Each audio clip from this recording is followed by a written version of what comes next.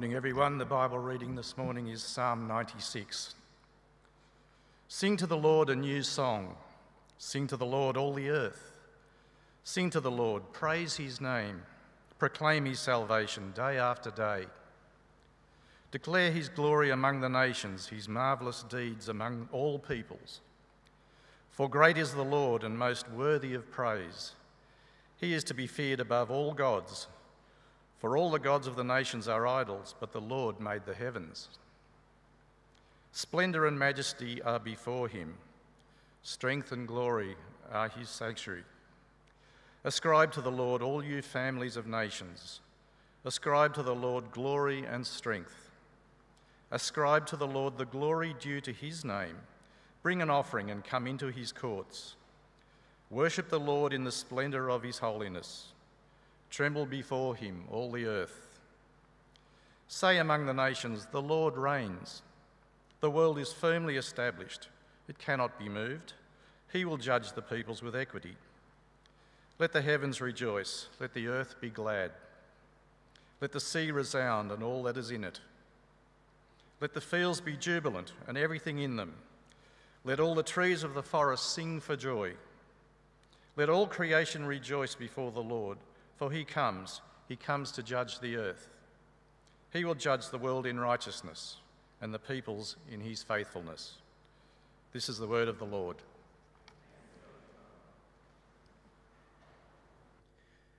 Good morning, everyone. My name is Ben. It's my privilege to help us think through what this psalm has to say for us.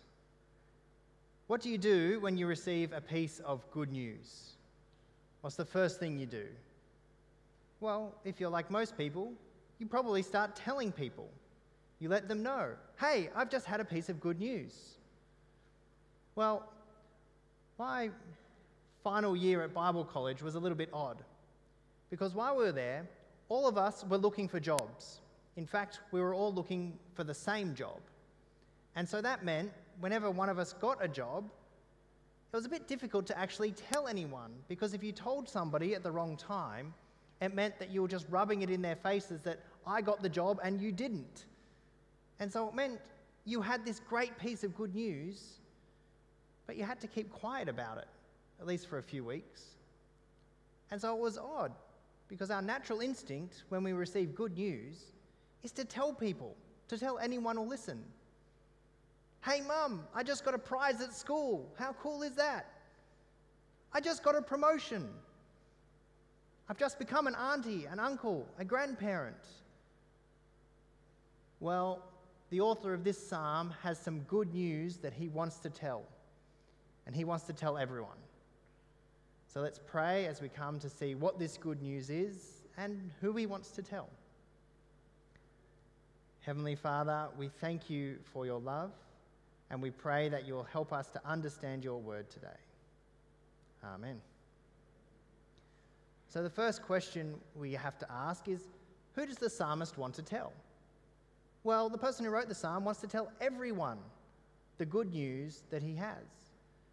And by everyone, he doesn't just mean everyone in his house, everyone in the local area, or even everyone in the city. No, he wants to tell absolutely everyone.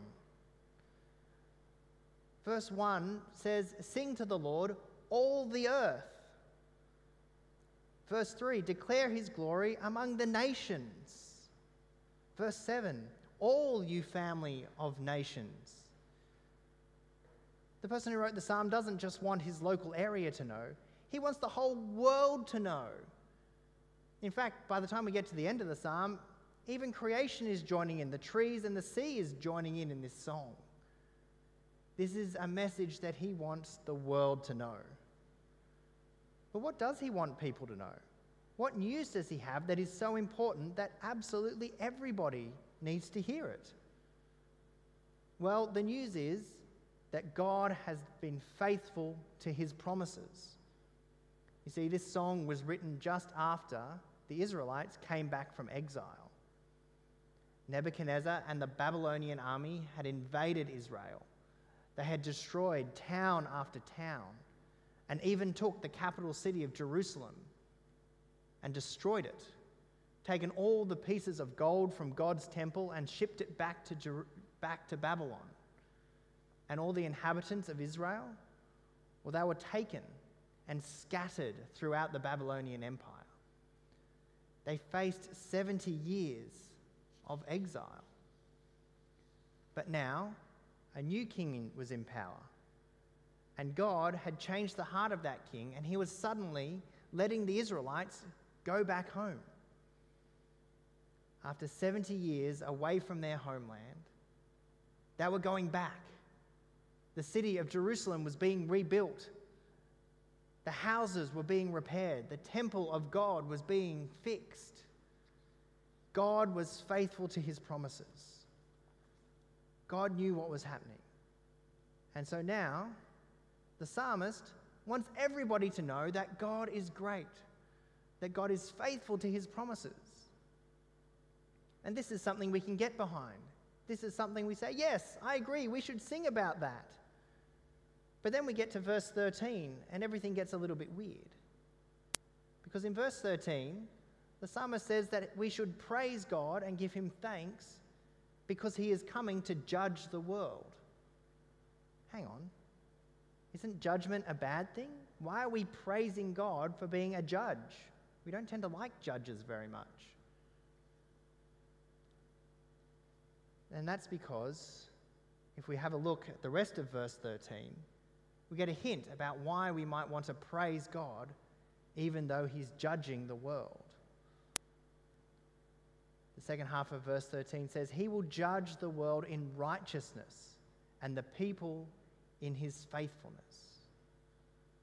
We can praise God for his judgment because his judgment is nothing like our judgments. There are whole websites on the internet that are dedicated to people telling their stories of revenge. You get headings like, I was skipped over for a promotion, so I got my boss fired. I didn't get a raise, so I sent the company bankrupt. Somebody was rude to me in the shops, so I got them evicted from their house. The common thread through all these stories is all these judgments are petty, disproportionate, and selfish. But God's judgment is nothing like that. God's judgments are true, faithful, merciful, and just. In fact, the best way to think about it is to think about a courtroom. You see, before COVID, when the courts were still going and the news reported on more than just infection statistics and restriction changes, they would often report on court cases. And when the cameras were in the courts, you saw the judge reading out the sentence. More often than not, everyone who was watching would burst into cheers. They would be cheering that judgment had come. They would cheer because the innocent had been vindicated and set free. And they would cheer because the guilty had been found out and made to held to account. We cheer because we love justice. We love it when the right decision is made. And this is why the writer of this psalm praises God for his judgment, because we know it will be true justice. Even the best human judgment is marred by bias, selfishness, but God's aren't. And so we can praise God for his justice, because when it comes, it will be true justice. His judgments will be true and right, and that will be a good day for everyone. And we are also told through this psalm exactly what the judgment is going to be. And we get told that when we think about the God who the psalmist is praising. You see, the psalmist is praising the God who created the heavens and the earth. As we read Paul's letter to the Colossians, we find out this. He's speaking about Jesus, and he says, Jesus is the one who, through whom all things have been created, through him and for him. And so when the psalmist praises the God who created the world, he's talking about Jesus. Moreover, when he praises the God who is going to come to judge the world, he again is talking about Jesus. Paul, in his second letter to Timothy, again talking about Jesus, says, "In the presence of God and of Jesus, who will judge the living and the dead." This psalm isn't about us. This psalm is all about Jesus. Jesus is the one who created the world, and therefore he is the one who has the right to judge it. And because it's about Jesus, we know exactly what the verdict will be when that day comes. You see, this psalm represents the worship that Jesus should have received when he came to earth. And we saw a glimpse of that at Christmas with the angels singing glory to God in the highest. But after that, Jesus received none of this praise that he was due. Instead of rejoicing, he was rejected. Instead of declarations of his greatness, he was mocked. Instead of cries of hallelujah, God reigns, he was nailed to a Roman cross. And it is that very fact that makes Jesus worthy of this psalm. In that one act, he took the judgment that we deserved, he took the punishment that was to be ours, and made it so that when he comes again, the verdict will not be guilty, but will be innocent. Because of what Jesus has done, we will be declared innocent on that final day. The person who wrote this psalm had great news. God was faithful to his promises. God had let them out of exile. We have a much better story than that. God himself has come to earth, joined us in the dirt and messiness of life.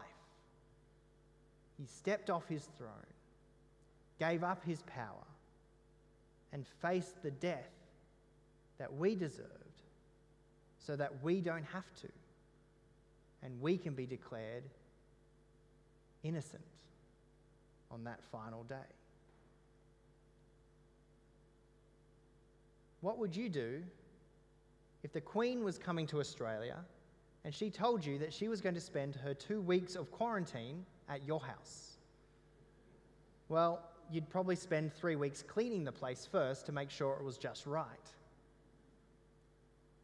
But after that, you'd probably start telling people that the Queen was coming to your place. You'd start by telling the neighbours that the Queen and her entourage were going to take up all the best parking spots in the street. You'd let your family know that no, they can't come and visit because there will be special guards at the door. And you just want to let your friends know because that's actually pretty special that the Queen's coming to your place. But imagine this. After dinner one day with the Queen, you've all finished eating. She gets up, goes to the kitchen, and starts doing the dishes. What do? The Queen's doing your dishes. Do you get up and stop her? Well, you can't. She's the Queen. She can do whatever she wants, even if it is the dishes. If the Queen did start doing your dishes, the first thing you would do is get on Facebook and start telling people, I'm so special, the Queen is doing my dishes. We have a message greater than the Queen doing our dishes. The God of the universe has come to live with us. And he didn't just do our dishes. He took the punishment we deserved so that we could live forever with him. Not because he expects us to repay him, not because it is something we could ever earn, but simply because he loves us and wants to live with us. So what do we do in response to this great news that the Bible gives us? We do what we do with every other piece of good news. We start talking about it. We say, we tell, we declare, we sing. we look for opportunities to tell other people the good news. Not because it earns us any brownie points with God or we think it will get us a better place in heaven. No, we tell people because it is good news. And good news needs to be shared. There are days when this will be hard, when it feels like this is not good news. And so, what we do is remind ourselves of what God has done for us. We reread His Word. We study the promises He has made and all the promises He has kept. And by doing that, we will be reminded just how good this news is. And that will give us the motivation we need to tell. So who are you going to read the Bible with? Who are you going to share this good news with? There are many and various ways to do it. When you get asked at work, what did you do on the weekend? How will you respond? Will you say, oh, not much? Or will you say, I went to church? I like telling people that I went to church because it's a great way of showing people that I think that God is king and that gathering with His people is the most important thing I can do on a Sunday. It's only a small way of telling people that, but it works. We can read the Bible with people. We can gather with our Connect groups and pray. This is why one of our 4 pillars of our vision statement is bringing our friends to faith. We have good news, and it's only natural to share our good news. We just need to find the ways to do it. The person who wrote Psalm 96 had good news they wanted to share. God is faithful. God has kept His promises. He loves His people. We have news that's 1,000 times better than what the person who wrote this psalm knew.